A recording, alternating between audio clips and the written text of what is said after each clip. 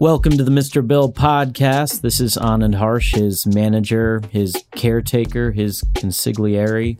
Bill hates doing these intros, so he's pawned it off on me. It's not that he doesn't care about you, dear listener. He just doesn't care about anything. He's a fucking nihilist. His guest today is a dear old friend of his from the motherland, Beau Young, who's an avid gamer, graphic novel devourer, and all-around raconteur. He's known Bill from the beginning, so they have plenty of embarrassing stories about one another, and honestly, when they get together, they just talk fascinating circles of shit around each other, and no amount of description for me can do it justice, so just enjoy these two Aussies going to town. Some updates on the Patreon front. It is officially live, and we've got a ton of fun subscription tiers that fit any budget. One such tier gives you the ability to send Bill a tune you've worked on, and he will play it on this very show and rip it to shreds, unless, of course, it's good, in which case he might damn it with faint praise. Either way, it'll be entertaining, and your track will be put under a microscope by the snobbiest, nerdiest fan base on the internet. So buyer beware, I guess. Also, there are fun perks like a role on Bill's Discord server, exclusive merch bundles, and bonus episodes of the podcast. Head over to patreon.com/Mr. Bill's Tunes for all that info and to support this show. And remember, go to MrBillsTunes.com to sign up as a hardcore Ableton-ear so you can become better at producing. All right, strap it down for this rambling episode with the one and only Beau Young.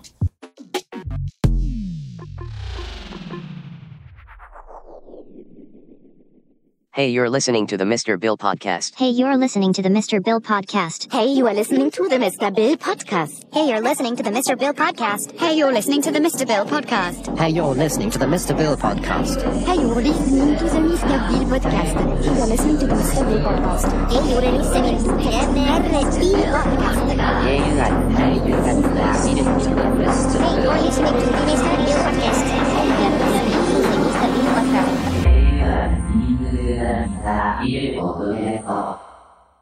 Thanks for coming on the podcast, man. No problem. I appreciate you taking the time. No, it's not a problem. Yeah, technically from here we're starting. I guess we should probably mention that we are doing this with video, though, just so if there is anything referenced video-wise, then people will know that we're talking about a videological component. Yeah, like we're just making visual references with our hands or something that may actually help. Right. So to introduce you to people, you're like probably one of my oldest friends that I stay in touch with on a regular basis. And I think we've known each other since I was like 15 or something like that. So yeah, like easily going on 13, 14 years.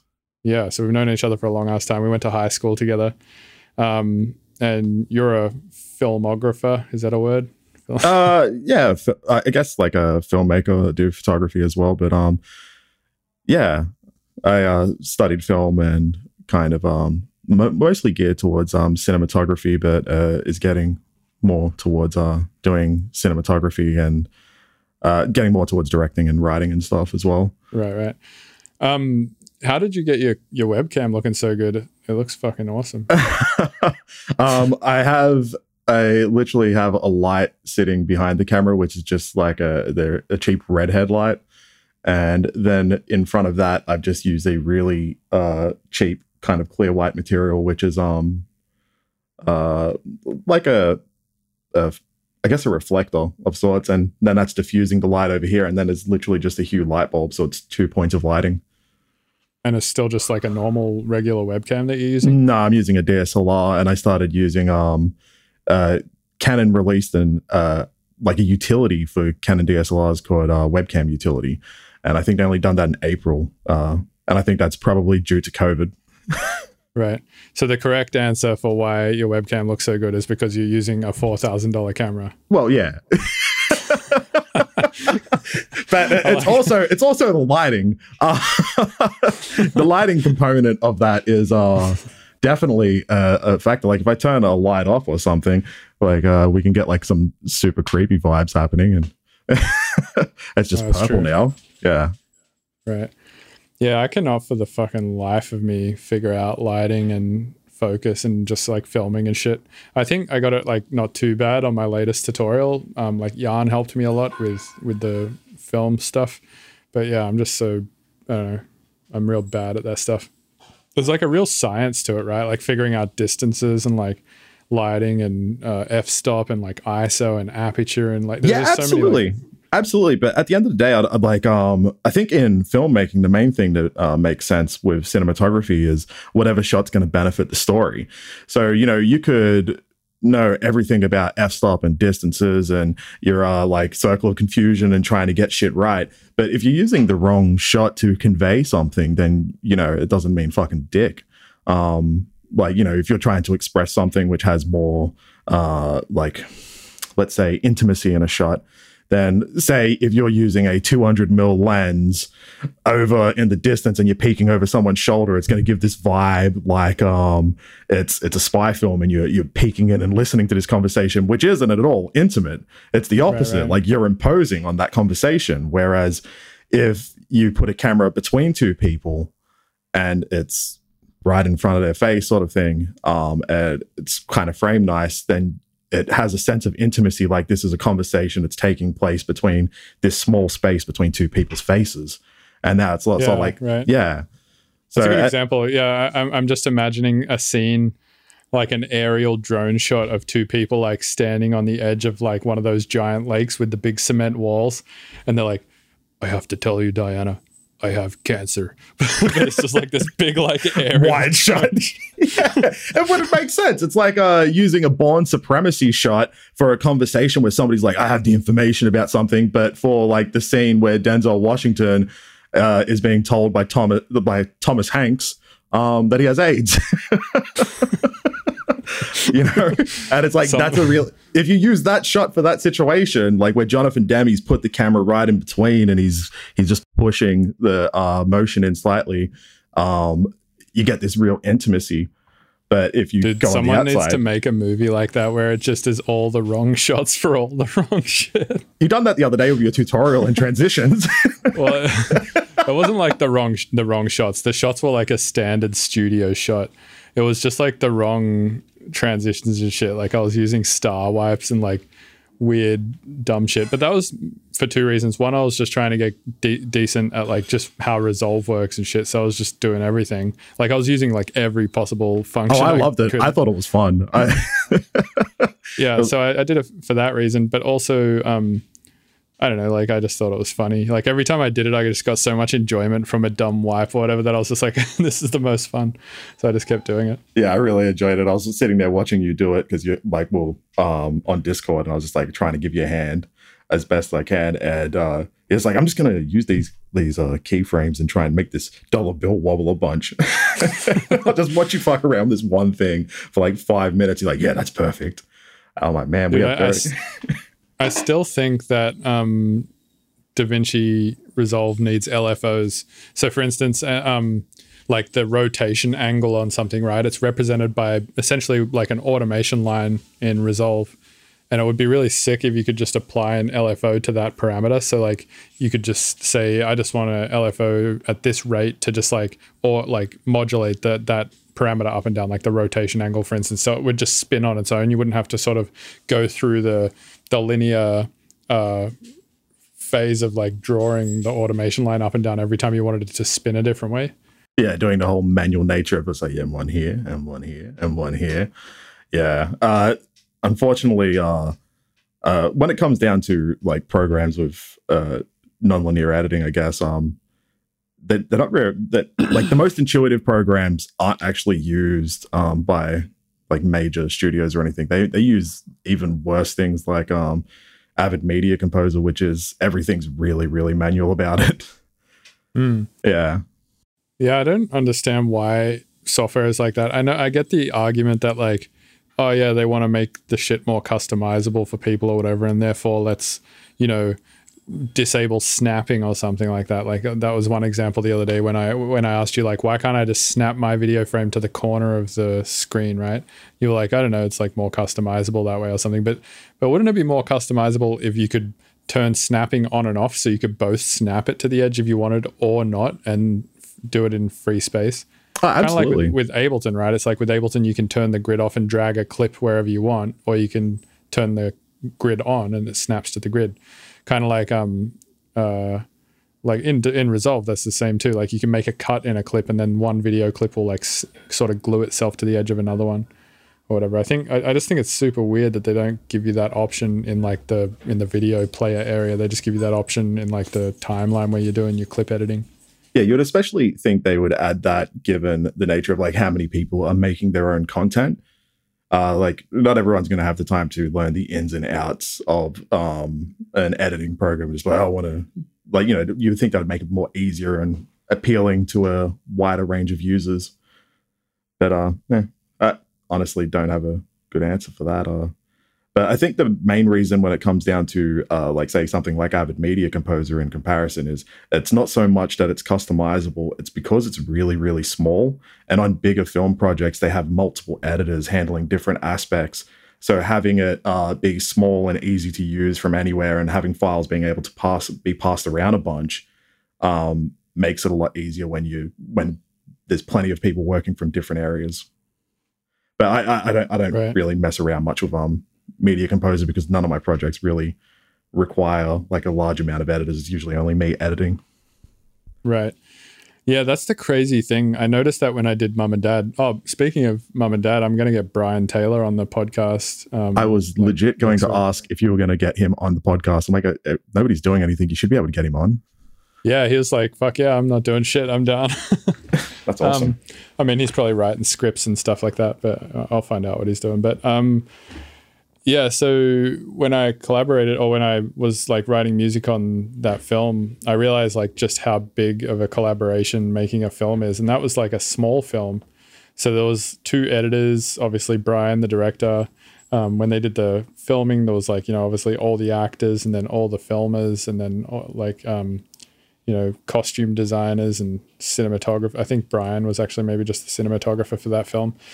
And then on the audio side, there was like 4 of us actually by the end of it. There was obviously me doing the music, but then there was a guy who would take my music in stems who was called, what was his title? Music editor, I think was his title. And basically he would take my shit out of Ableton literally just to put it in a Pro Tools file and line it up with time code. So when it got to the mixdown stage, the mixdown guy wasn't going to like flip out and would know like where all the audio had to go, right? And then there was obviously a sound design guy too. So it was kind of like me, the music guy, and then another guy, the sound design guy, both had to give all our parts to another guy who just lined it up with time code so he could give it to the final guy, the 4th guy, who was the mixer engineer. And actually, I think when it got to the mix stage, there was 3 people mixing it at the same time because the mixing desk is so long. You need 3 people at it because it's like 190 channels or whatever. So it's like one guy like takes the middle 60 channels and then like another guy takes like the end 60 channels and then another guy takes the other 60. It'd be good if they never ever communicated with each other. Like the guy in the middle was just the go-to. That's his whole job. He's just sort of like, can you tell David to move 187? Jack said, can you move 187? All right. Can you just tell him that I just moved 187? Yeah, Brian, he said he moved 187. Like that's his whole job, just to communicate what they're doing. Could you tell Brian, thank you for moving 187? He said, there's just like a 4th guy in the back of the room, like, talk to each other, you fucks. Like Jack sends his regard about the 187. I mean, that's kind of what it's going to be like with COVID, right? Like there's just going to be these big glass screens that's splitting the mixing desk into thirds, and all these guys are going to come to work and they'll be able to like see each other, but they won't be able to hear each other. People are coming up with some crazy things. I saw on the news just today that in the UK, they've created bumper tables for bars. So it's like a large round bumper table that sits around the person, kind of like what you would have on a toddler when they go around the house when they're learning to walk. Right. So yeah, but it's for like real people. It's got large like inflatable edges, so when they bump into objects, they don't hurt anyone. And this is and this like I'm assuming the big bumper table thing that they're in the center of is a 6-foot perimeter. Yeah, and it's got like legs on it with wheels, so it's like they're just walking around with it. They're literally toddlers, but they have like their drinks on the table. That's fucking mind blowing, man. Like, why? At what point do we like need bars that much that needs to be invented? I don't know. Like I don't know. It reminds me of back in 2013, people marched the streets of Sydney like they're closing the bars at 12 a.m. We want to drink until 3. That's a good thing. Like, let's explain this situation because probably most of the people listening to this are from America, and they don't understand how Australia reacts when you take away our late night bar time. Well, that's what I was getting at. Is like at the exact same time that was happening, our government was passing the Data Retention Act, which basically legally means they can like retain all your text messages and the metadata and all your text messages and email. Wait, is that still legal in Australia? Yeah, they passed that in like 2015, I think, the Data Retention Act. So that means the Australian government legally can just like get all your texts if they want. Yeah, all the metadata. The metadata being like where you texted from and the time at which you texted, but can they actually get the text information itself? I'm sure if they had a warrant, I imagine so. But people were really angry at the COVID app, which just come out like, oh, the government's going to steal all that shit. I'm like, they already are. So hold on. Let's go back to the lockout laws, because it's something that for sure I'm sure like 90% of people listening to this won't be aware of what the lockout laws were. Oh yeah. So do you want to explain it? You probably understand it better than okay. So the New South Wales state government, they passed a act which prevented bars in Sydney from being open past, I think, like 1 a.m. Or was it that they were open past 1 a.m. or just that you couldn't get out and go to another bar after 1 a.m.? Yeah. Like, I think they were open at 3 a.m., but after 1 a.m., you couldn't get in anywhere else. Right. So you could stay in a bar, you could drink until 1 a.m., and providing you got out of the, like if you wanted to go to a different bar, you would have just had to get out of the one you were in at 12:45 or some shit, walk to the other one, get in before 1, and then you'd just stay at the other one until 3, right? And you can still drink until 3, which is like later than most places in America. Most places here stop serving at 2. Yeah, but it did destroy a lot of business in Sydney, especially when it came down to live music. Yeah, but I mean, the reason why is because of the fucking childish way everyone reacted. Like, live music is pretty much completely reliant on people going to the shows, right? Yeah, so absolutely. It's literally just because these people just refuse to go to shows because they're like, "Dude, fuck that. I can't go to a different bar at 2:55. That's bullshit. Probably, man. Yeah. Anyway, I just think it's insane to me that like that's how that like, because I originally when that was happening, I was like, oh yeah, it's bullshit. Like they're closing the bars early. But then when I looked into it and realized what the actual rule was, because I didn't even live in Australia at the time that happened. As soon as I realized what it was, I was like, wow, I can't believe that this is like how pissed off people are at this rule, which isn't even like a big rule. Yeah, that's why I found it kind of interesting that people were marching in the streets in like large numbers, and at the same time they were literally like passing an act to retain metadata on everyone. So that dick pic you sent, they got it. Scott Morrison's just rubbing one out to all the dick pics. Oh shit, these Dackett Maccas. He's rubbing many out to many dick pics. Probably. I feel like Tony Abbott would probably do that more. Oh, yeah. So for people who are unaware, Tony Abbott was the he was like 3 prime ministers ago at this point, right? Or yeah, 3 prime ministers in like 2, I don't know, a short period of time. Yeah.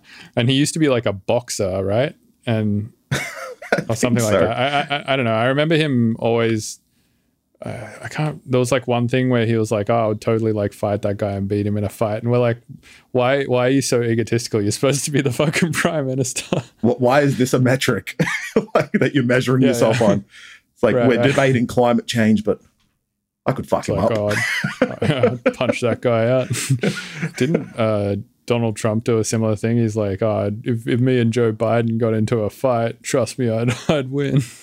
I think you would win. I mean, he might. Like, why are they fucking talking about it, though? I think Biden might forget that he's in a fight. Like midway through, he's just like, why am I getting punched?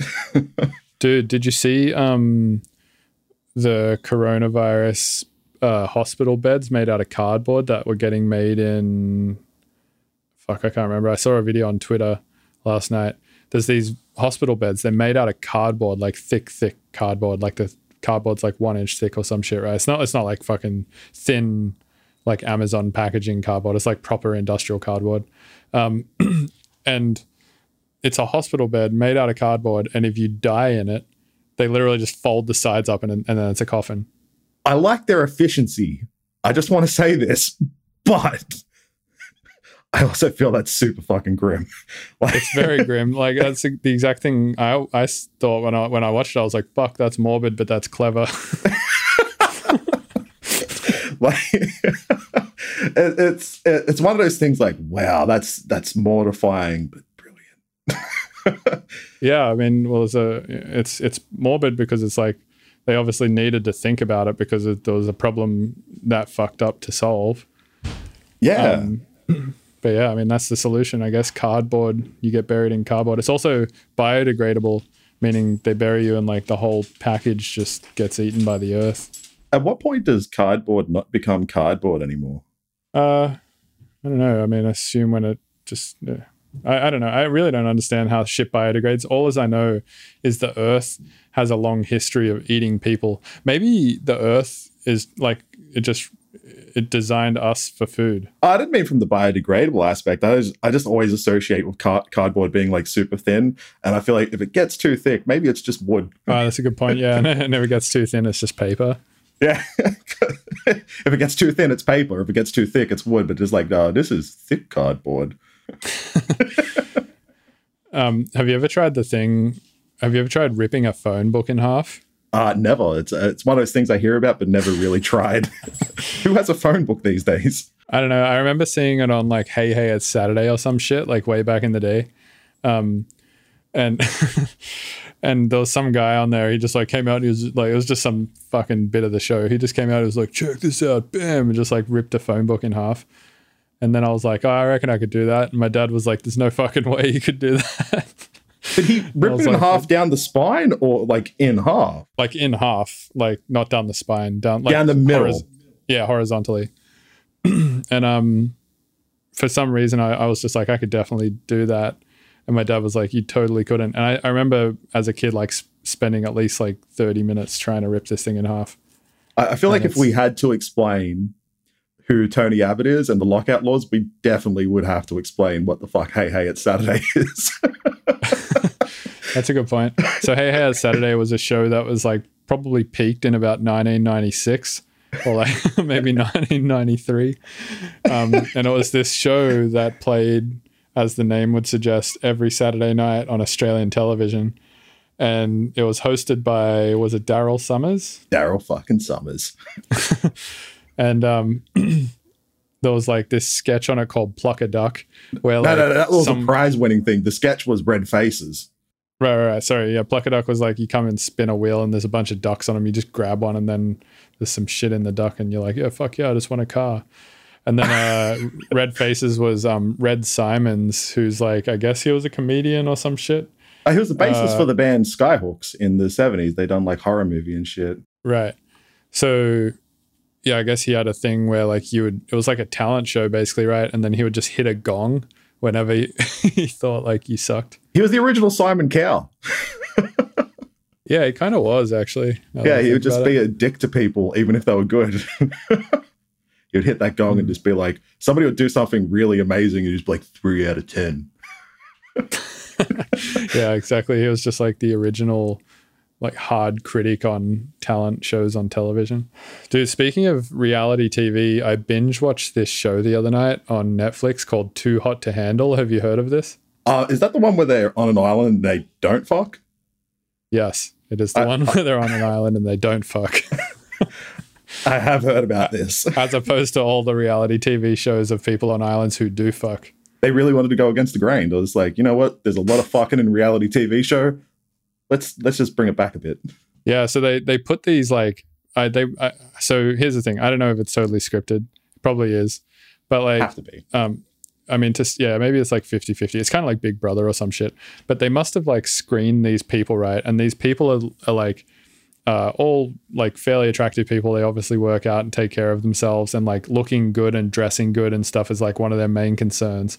And they're clearly people who like never commit to relationships, never develop like proper relationships with the opposite sex, or even maybe with the own sex, and literally deal with all of their problems, usually in reality, by just like fucking their way through life for self-validation, basically. So they got basically 10 people on an island who are all just like that, and were basically like, now you got to hang out with each other for a month and don't have sex. And they literally all just like lose it. They're like, this is impossible. It's just like, Is it good? Is it amusing? no, it's terrible. Why did you put yourself through this? I don't know. I started watching it with Jan the other night and we just couldn't stop. Oh, no. Yeah, we literally binge watched it in like one sitting. And then I watched a YouTube video like a few days ago that was like new studies have come out showing that for every hour of television you watch, you live for 21.8 minutes less. And I was like, Jesus Christ, I literally just cut 2 hours off my life by watching Too Hot to Handle. Dude, well, yeah, if that's true, do you want to come to my funeral next week? Are you going to binge watch a bunch of reality TV? Is it only reality TV, or is it just watching things in general? Oh, no, it's like anything. Oh, I think probably like sitting down on the computer is probably the same. Like, what do they say? Sitting is the new smoking. Yeah, sitting's the new cancel. I don't know. I feel like smoking's probably still worse. Yeah, smoking's terrible. Because when you think about it, I mean, people who chain smoke, it's not like they're up and walking around. Like, they're usually sitting and smoking. I remember one time we went to a bush stuff out in the middle of Canberra. And we've probably got to explain what a bush stuff is too. Okay. You're more of an expert on this situation than I am. Yeah, but I feel like my opinion of it is pretty based around like being high at them or playing music at them, like DJing. So I think you have a better opinion because you've gone to them, and you pretty much at the time were going to them, were never taking drugs of any sort. Yeah, I was sober. Yeah, you would always be like a designated driver or whatever, and you were always just like, yeah, I don't know, like never DJing and not even a fan of the music. So I feel like I was just coming to hang out. Yeah, I was coming to hang out with you and stuff. You'd be like, hey, you want to go to this thing? I'm like, yeah, okay, come along. Beats the fuck out of whatever I was going to do. So we'd go out and I'd just grab a camera, take some pictures, do whatever, just document it. And yeah, so Bushdorf is a music festival that's generally illegal, so it doesn't have like council approval or anything. Out in the middle of the bush, and it's mostly a bunch of like, I guess hippies that you would find at Burning Man or whatnot. And yeah. So in America they call those wooks, but they're not really wooks though, because they're like wooks meets a bogan, and I've also find it impossible to describe to an American what a bogan is, because they're like, oh, you mean like a redneck? And it's like, no, it's not really like a redneck. They're kind of their own thing, and they're like, it's like a hillbilly, and you're like, no, I mean kind of, but no. It's like there's different degrees of this. Like, a bogan is not a lad, but a lad can definitely be a bogan. Right? Yeah, there is also like a little weird overlap and shit. Going back to saying how you're like not a fan of the music but would come to these things, it reminds me of this story that Ulasail told me of this guy called Space Laces. And apparently like Space Laces is literally like the fucking sickest dubstep producer, man. He makes just insane stuff. And apparently the way he got good was by sending his really good friend whips all the time. Like whips are works in progress. And he would send his friend works in progress all the time that he was working on, and his friend who didn't even make music or like electronic music would just always tell him that was shit. So he got really fucking good just trying to like impress his friend who wasn't even into the shit. Is that why you always send me things? No, but I was going to say, I mean, we kind of have a similar relationship. It's like, you're a good friend of mine. I respect your opinion about a lot of things, but like every time I send you my music or every time I like show you something that I think is sick, a lot of the time you're just like, oh, it's bullshit. No, I'm not like it's bullshit. I'm just like, I can definitely see the appeal and why it's good, but like emotionally it doesn't resonate with me. So it's not like something I'll repeatedly watch. Right. Or listen to. Yeah. So yeah. I feel that. Yeah, if it did, like there are songs you've sent me, I feel like in the past where I'm like, this is actually really fucking good, and I do like go back and listen to it. Right, usually like IDM-y stuff like Mind Tree or the Flashbulb or something. No, like stuff you've actually sent me, like that you've done. Nice. Yeah, there was a track you did with Freddie Todd several years back that I really, really liked. Frank and yeah, you've done a lot of tracks. So yeah, I know we did Bloss and Gourmet Everything. Those two tracks. I did like Circuit Bent remix of Bloss. I think it was. Yeah. They did a remix of Bloss. That's really cool. Brian Taylor also really liked that. It's kind of got. I think he was originally trying to use that as the intro song to Happy, which would have been so sick if he did. Yeah, because I've seen some of that show, and I really feel like that would have been a perfect song for it. But instead, there's like no actual, like it goes against the grain. There's no intro. It just says Happy, and then the show begins. Yeah, which is cool as well. Dude, Happy is such a good show. Yeah, I've only seen like the first 3 episodes. It's one of those things where I'm like, I do want to watch this, but I also don't want to commit to watching it. Right. I mean, still, you've watched 3 episodes, which is, to me, somewhat of a commitment. To you, that's just like dabbling. Yeah, that's a dabble. To me, a dabble is like I scrolled past it on Netflix and like the trailer bit played for like a second. I remember we used to play this game back in the day where we'd just like ask you every single movie and you were like, oh yeah, I've seen that. Like you literally had just seen every movie. And you guys wouldn't believe me. And you're like, well, who's the director? I'm like, oh, it's this guy. You're like, oh, and who's in it? I'm like, oh, it's Patrick Swayze and yeah, like I'll just name like any movie off the top of my head. I bet you you do me over with this right now. What about, have you seen Pan's Labyrinth? Yeah, it's directed by Guillermo del Toro. Everyone knows that. See, I didn't know that, and I haven't even seen it. So I don't even know if I said Guillermo right. What about hold on, I'm just like looking around my room. I don't even have any movies here. Dude, I just started reading books. Do you read books? Or you don't really read? No, I don't read fictional books. I listened to audiobooks when I was a courier. Nice. Yeah, it's like killing 2 birds with one stone, but I just feel like fictional books are way more of a commitment. But I read a lot of nonfiction. I feel like podcasts are kind of like the new audiobook to some degree, right? It's like not podcasts like this. Podcasts like this are bullshit. It's like just me talking to random people. But like podcasts like Reply All, where it's kind of like journalism. Do you ever listen to Reply All? Yeah, absolutely. You actually got me into that. Nice. Yeah, I remember we were in Melbourne and we were doing a drive, I don't know, somewhere out in the country with, who was it, Christian and Fahad.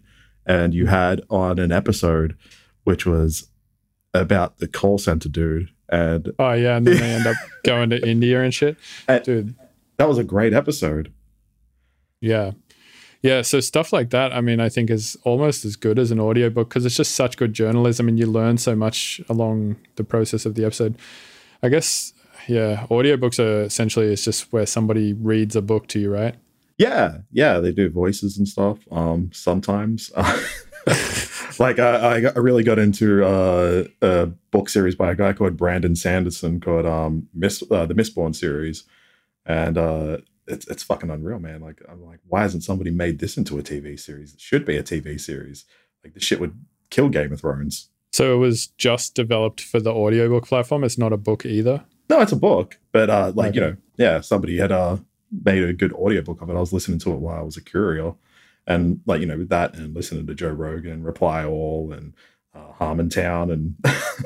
And Dude, imagine Joe Rogan didn't start doing podcasts. Do you reckon podcasting would be where it's at right now?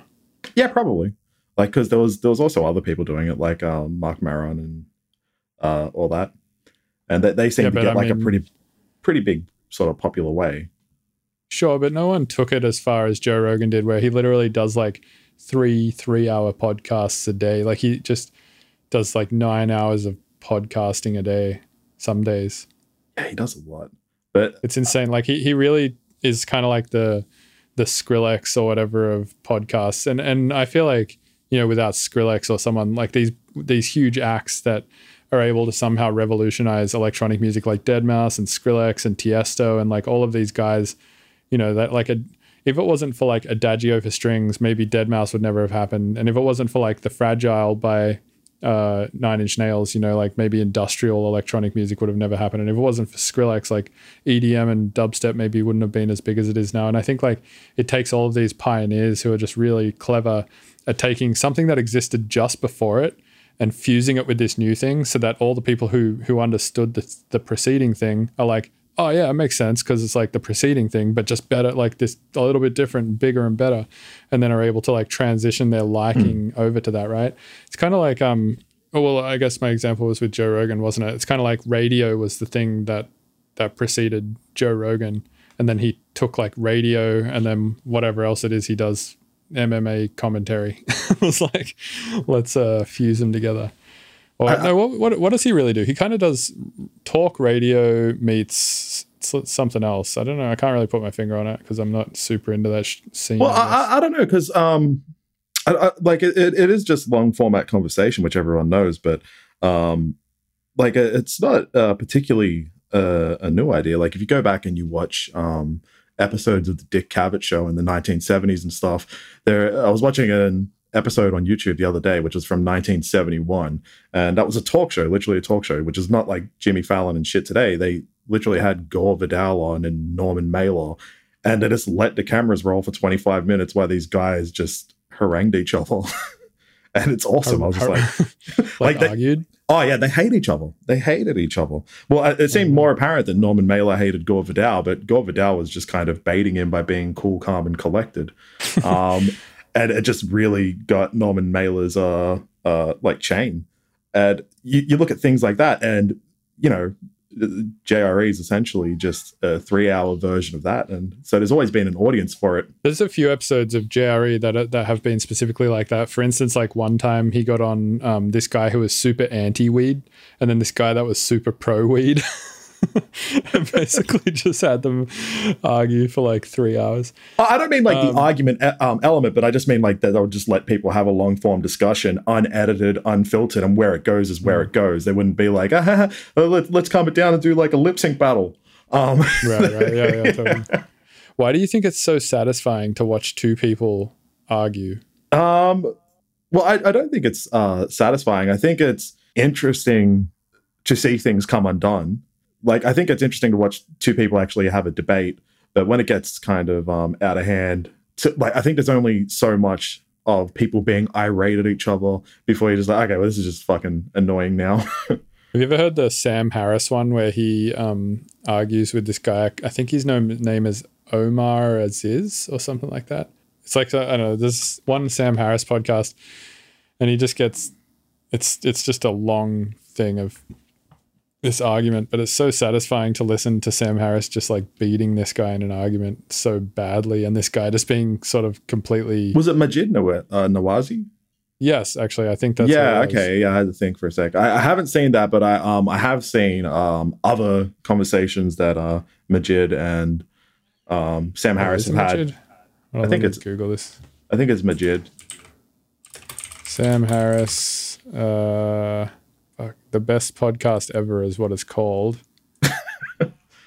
Is that what the YouTube video is called, or is that the actual name of the podcast? No, it's Omar Aziz.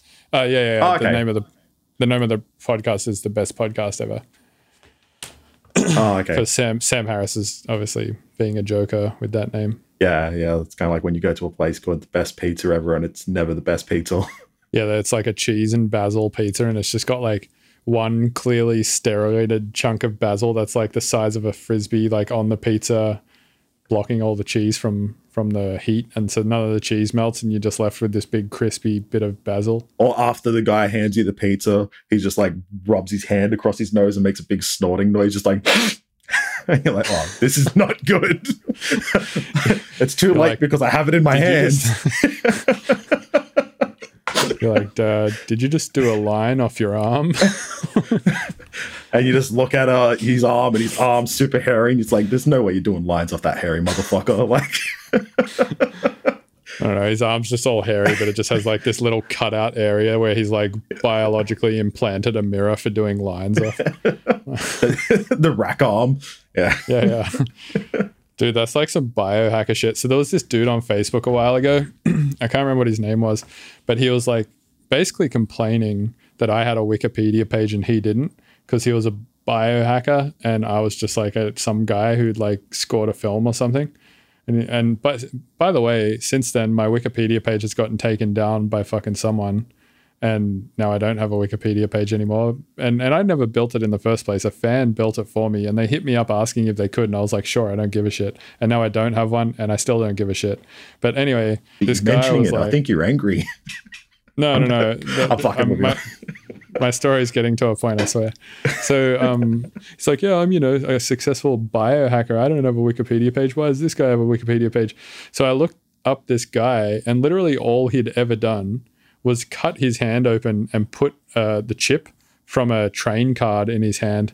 So if he left his train card at home, he could just put his hand up to the train thing, and it would just go beep and let him on the train. It sounds efficient. Did he also invent cardboard coffins? No, but I mean, I just didn't think it was that cool. I was like, anyone can fucking cut their hand open and put a thing in there. I mean, just wrap it in silicone and put it in there. It's not that hard. Yeah, maybe he had your page taken down. He's like, fuck this guy. Yeah, I'm starting to think this dude's just fucking out of his mind. But who knows? Probably, man. There's a lot of weird, crazy, narcissistic people out there. Yeah, I actually don't think it was him that got my page taken down. I did think it was weird that he was like bothered by the fact that I had a Wikipedia page and he didn't. Yeah, like why you? What, did he throw a dart at a like bunch of Wikipedia entries? Like that's the one. Like he was doing a travel around the world. That's fucking weird. Like why didn't he go for the Great Emu War? That seems pretty insignificant. Yeah, I don't know. People on the internet are weird, man. I think Ricky Gervais has a joke that's pretty funny that I was introduced to by Slink a few days ago, because some guy, like me and Slink were talking about poly relationships on the podcast, and some guy was just like, man, I think it's like really fucked up that you moved 1,000 miles to be with this girl and then she's just fucking another guy and also living with another guy. And I was like, yeah, whatever. And then I didn't even respond. What I sent back was just like, yeah, but this is literally you. And it's just a video of that guy with the face filters on his face. You know, the potion seller guy? Who? Potions? Oh, I am the potion seller. Would you like to buy a potion? That guy? And his face is all long and shit.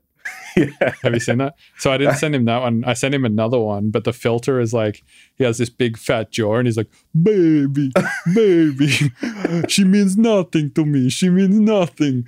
When I was with her, I didn't know you exist. And it's just this guy who's being like, I don't know, clearly like one of those classic fucking things that happens in a monogamous relationship. But like, I just really love that he felt it was appropriate to ask you questions about your relationship. Just like, you done this and you. Well, I guess like, did you do we it? Talked about it why does it matter? Yeah, right. Yeah, but anyway, I showed Slink the comment because the reason we're talking about poly relationships is because he's also in one. And he was like, man, yeah, you should just send him back this Ricky Gervais thing. And the Ricky Gervais thing was like, I have a Twitter account. I have 12 million Twitter followers. If most of the people following me, I don't know. So when I'm tweeting, I'm just tweeting. Like I'm not tweeting at anyone. There's 12 million people. I couldn't possibly be tweeting like at anyone if I'm putting something on my Twitter page. So he's like, somebody hits follow, chooses to read that thing, then takes it personally and gets angry at me. And he's like, that would be the equivalent of walking into a town square and seeing a big sign on the wall that says guitar lessons and being like, but I don't want fucking guitar lessons. Yeah, I guess. And the other thing is, I think comedians would deal with that a lot. Like they get on stage and they say a joke to a large audience of people, and there's one guy's like, wait, yeah, my mum died. Fuck you. It's like, dude, I'm not specifically saying this to you. Like, you understand how this platform works. You come into a room and I say things without knowing you, and you either laugh or don't laugh. But yeah, well, I think Chris D'Elia has put that one out best, which is where he's like, if you just fast forward that entire interaction, here's how it he said, here's how the interaction goes slowly, right? Someone sees that you're coming to town. They get online, buy a ticket to your show because they think, oh, that'll be fun. They buy a ticket to your show. They go to your show, they sit down 40 minutes into the show, hear something they don't like. After the show, they go home and stew on it for a while, get offended, and then write something to you on the internet. But he's like, if you just sped that shit up into like a 10-second interaction, here's how it would look. I would come up to you and I'd be like, hey, tell me something funny. I'll give you $10. Here's $10. And you say something and then I'd be like, fuck you. And then just walk away. Dude, that guy's a funny motherfucker. Dude, Crystal is so good. But I mean, that's what it's like, right? It's like, if you do speed up these interactions, that's kind of what this shit is like. Yeah, if you just like distill everything out of it and come down to its pure form, that's it. Yeah, I don't know. People just like to get outraged, I guess. That's the other thing. Yeah, I think like we've maybe solved so many problems in the world right now. Well, I mean, obviously there's a giant fucking problem we haven't solved, but like we've solved like so many of the problems. Like I'm talking about really base level shit like agriculture, right? Like imagine having to grow your own crops right now. If you had to grow your own crops right now so you could eat, so your family could eat, you wouldn't have time to be getting pissed off at anything because you'd be busy all the time growing crops. I think we've just solved so many problems like that it's just like everyone can just sit on their ass now and do nothing all day. And it's those days when you're like likely to be on the internet getting outraged about shit. Like for instance, if I sit here all day and write music, I don't get pissed off. By the end of the day, I feel very fulfilled. And if I go on Twitter and read some shit, I'm like, oh, it's cool, whatever. And then I just like shut it and go to bed. But if I spend all day on Twitter and not doing anything fulfilling and you get angry. I eventually just get pissed off for whatever reason. Yeah, you're just gonna get angry. Like, yeah. Like I like to have a bit of a scroll through, but the way I deal with it now is anyone who just posts anything where I find myself even starting a message, which is like, hey, I kind of disagree. And like, I'm just like, well, this isn't going to change their mind. So fuck this, delete that, unfollow them. And now I don't have to see the shit anymore. Easy. Problem solved. Right. Yeah. That's the other thing, right? Is like starting an argument with somebody online and trying to share your opinion with them. It almost 0 times results in them going like, oh, I see the error of my ways. I agree with you now. Yeah, it's like or vice versa. It never happens like of you being like, oh, I also now see the error of my ways and I agree with you. Like that very fucking rarely happens. It's like that Louis C.K. bit where it's like where he talks about his daughter getting out of hands in McDonald's, and it's like you can't just turn around to her and just be like, listen, the reason the sky's blue is because of this. And then she's like, oh, okay, cool. Thanks, Dad. She just keeps going, but why? But why? But why? And then it just gets out of hand until she's like, fuck it. I don't like just losing his shit. And people are kind of like that. Like they're kind of like kids when it comes to online. Like you could start off with the best intention in the world to just be like, oh, I disagree for these reasons and just have a conversation about it. But because it lacks tone and because they just want to see you as like having the opposite view to them, therefore makes you the enemy, they just start getting super like, bah, bah, bah, bah. You're like, oh, okay, well, this is getting out of hand. Right. I was chatting to one of my friends a couple of days ago. He was actually at the Sydney show. You might have met him. His name's NF, and he's on my Discord server. Anyway, he works at Google, and he was one of the like people who founded the Go project, which is like Google's source code shit or whatever. Anyway, he was like, I've been using the internet since 1993. And at that time, I just thought it's the most amazing tool that can connect anybody to anybody. Surely what this has got to do is just like give us a better understanding of each other and be like a net positive, right? But then he was arguing, or not arguing with me, but telling me like, I just feel like it's gotten like really inflammatory and really like fucking, there's a lot of shit and like toxicity and stuff like that. And then I pointed out to him that like, I think actually it has given us a better understanding of each other. But what we've come to understand is that most people are shitty. It's like, it's given us a better understanding of each other, but now we understand that we're all dicks. Right. Yeah, exactly. Like the internet's a great tool, but then when you think about it in the scope of the world and just like the level of like, just let's just say how many uneducated people there are, it's like walking into a preschool where there's like 2 teachers in there, which are like the smart ones trying to keep order, and then just turning around to all of them, including the teachers, and go like, here, have a megaphone. Like everyone's just being amplified and saying things as loud as possible. Where you're just like, well, I don't know what's what anymore. I can't hear anything. It's all noise. Yeah, that's the other thing with YouTube comments too, right? It's like for instance, I just uploaded a new tutorial and it got 55,000 views in 5 days or something. That was actually the tutorial that I edited. Awesome. Yeah, it got a shitload of views, which is great. It's super successful. And on there, there's like, I don't know, 200 comments, right? And it's like, if it got 55,000 views and 200 comments, then that kind of tells you that your loudest audience are not the majority. Like most people just don't say anything. Most people just watch the video and go like, good video, whatever. And then they just don't say anything and just leave it.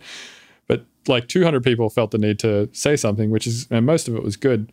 But it's like, if there is anyone in there who's saying something bad, it's just such a small percentage of people saying bad stuff or even responding at all.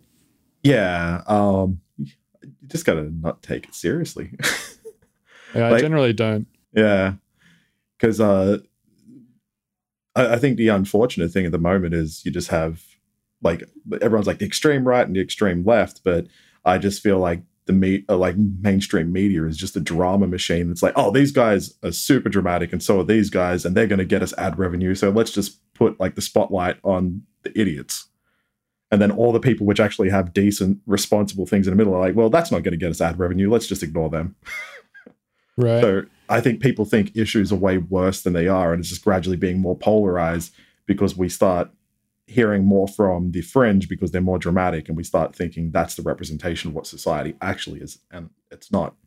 Yeah, that's true. I mean, yeah, really the best way of getting a representation of what society is doing a census, right? Exactly. So like if you have 55,000 viewers and 200 of them are commenting, just the 200 which are commenting are usually either saying something nice, something fucking heinous, or something like, oh yeah, I knew that guy. And you're like, oh, okay, cool.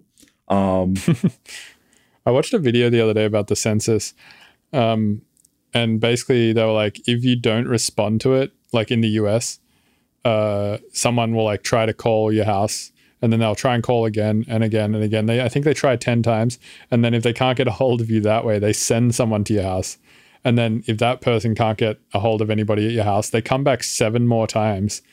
And then after 10 phone calls and 7 visits, they then start asking your neighbors about your house and if anyone's there. So they actually try like really fucking hard to get information. It's not like they just go, oh, that guy, well, that household didn't respond, fuck it, we just won't take their opinion. Like they actually apparently try very, very hard to get every single person in the United States' opinion on the census.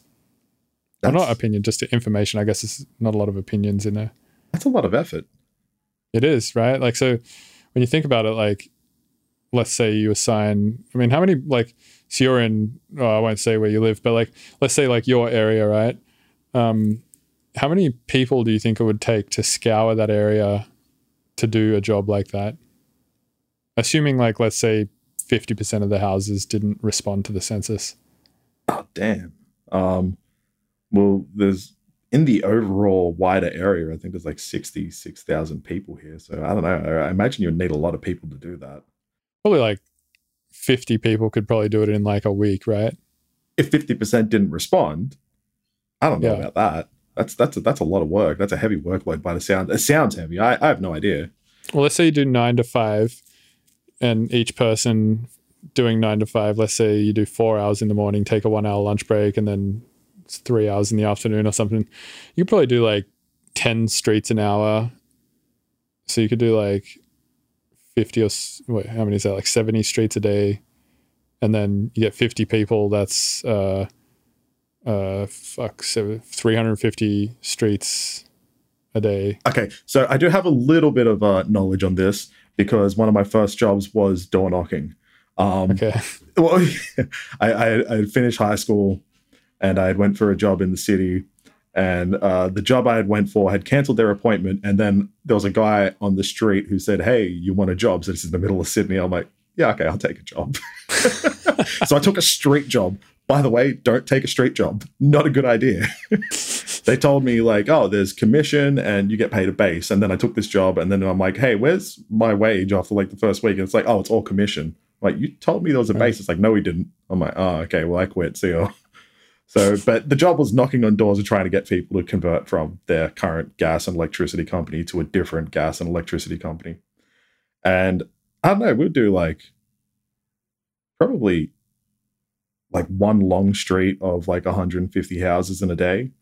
So, and that was like 2 people, one street. Yeah. Okay. Fuck yeah. Maybe.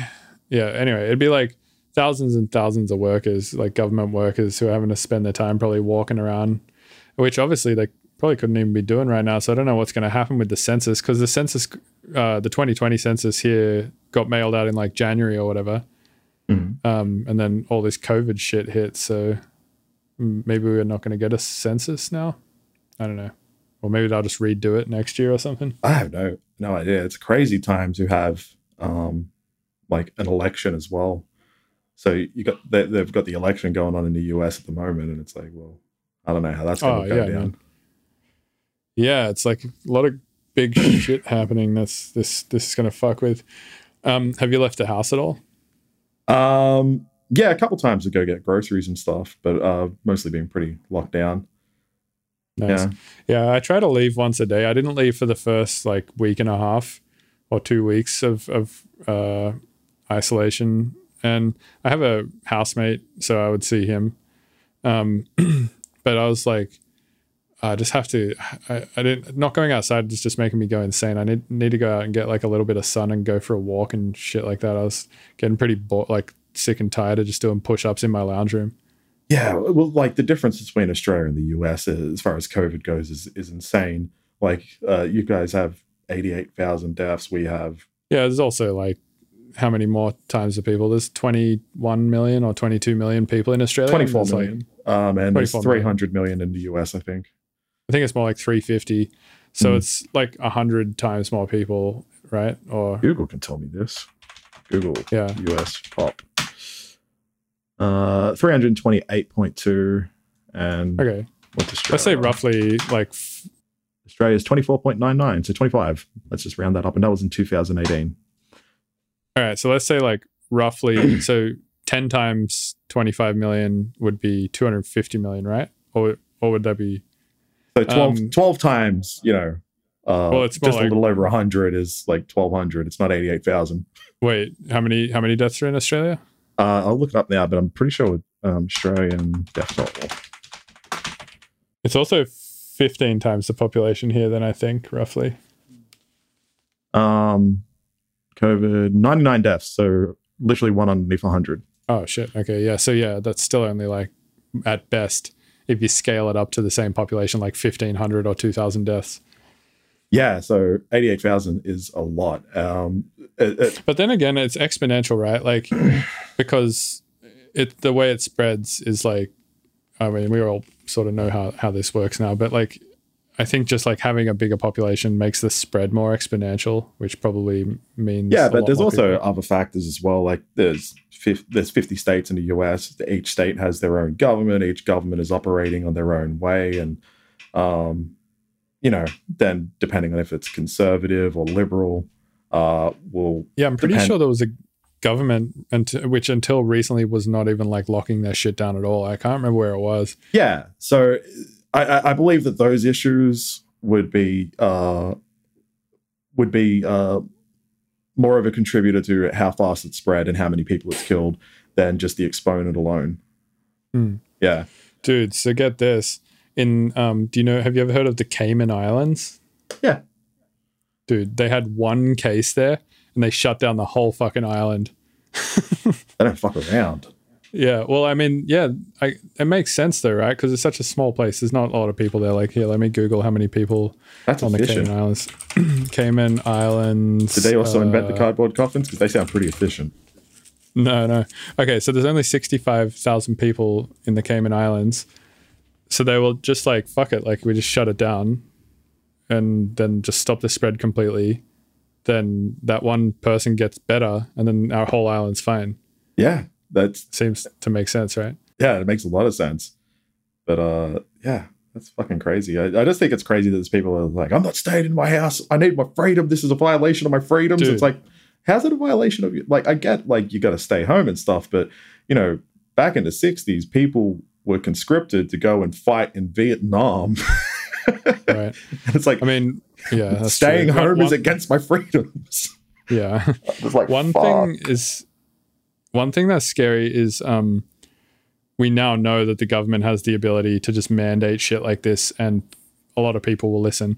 And the other thing is, I've been seeing so many fucking people on my Instagram feed who just don't give a shit, and they're just like getting on flights and sort of just being like, oh, look at this, like cheap and empty flights, just like look at this whole area I have on the plane just for myself. And then they're just like flying around to just go visit friends. And like I see people going hiking with like different groups of people every day. I see people like going to dinners with just like, you know, groups of 20 people or more and just like hanging out. Literally every time I see someone like this on my Instagram stories, I just like unfollow and block them, because I'm like, fuck, I did not want to know you as a person if you're going to signal that you're this idiotic. Yeah. And everyone's like, oh, it only kills old people. It's like, well, it's clearly killing toddlers and shit now. Is it? Yeah. There's been cases of kids dying. There's also been cases of reinfection. Have you seen that shit? Reinfection? No, I haven't. Dude, there's two ladies. One I think was in Japan and another was in LA, who have both gotten it twice. Jesus. What was I saying the other day? COVID toes. COVID toes. Yeah. It's like now there is a new symptom which breaks out in, it seems to be kids, but it's a rash, like a body rash. And sometimes a product of that in adults is that rash existing on toes. So I was reading about that. I don't know much more beyond that. I was just like, okay. Have you heard of fizzing? Fizzing. Yeah, apparently when you get COVID, you feel like your skin is fizzy. Like, sounds horrible. Yeah. I got tested for it like a few days ago. They jam that stick right in the back of your head. They let me do it myself. So they gave me the stick, and yeah, I put it up one nostril, and they say put it in as far as you can until you feel resistance. And I put it in all the way and couldn't even still feel resistance. And then they say spin it around like 10 times to like sort of really scrape the edges of your nose, and then do it in the other nostril as well. And then you put the little thing in a jar and hand it back to them. Yeah. And then I actually also got the antibody test today, which is just a blood test. And everything came back cool?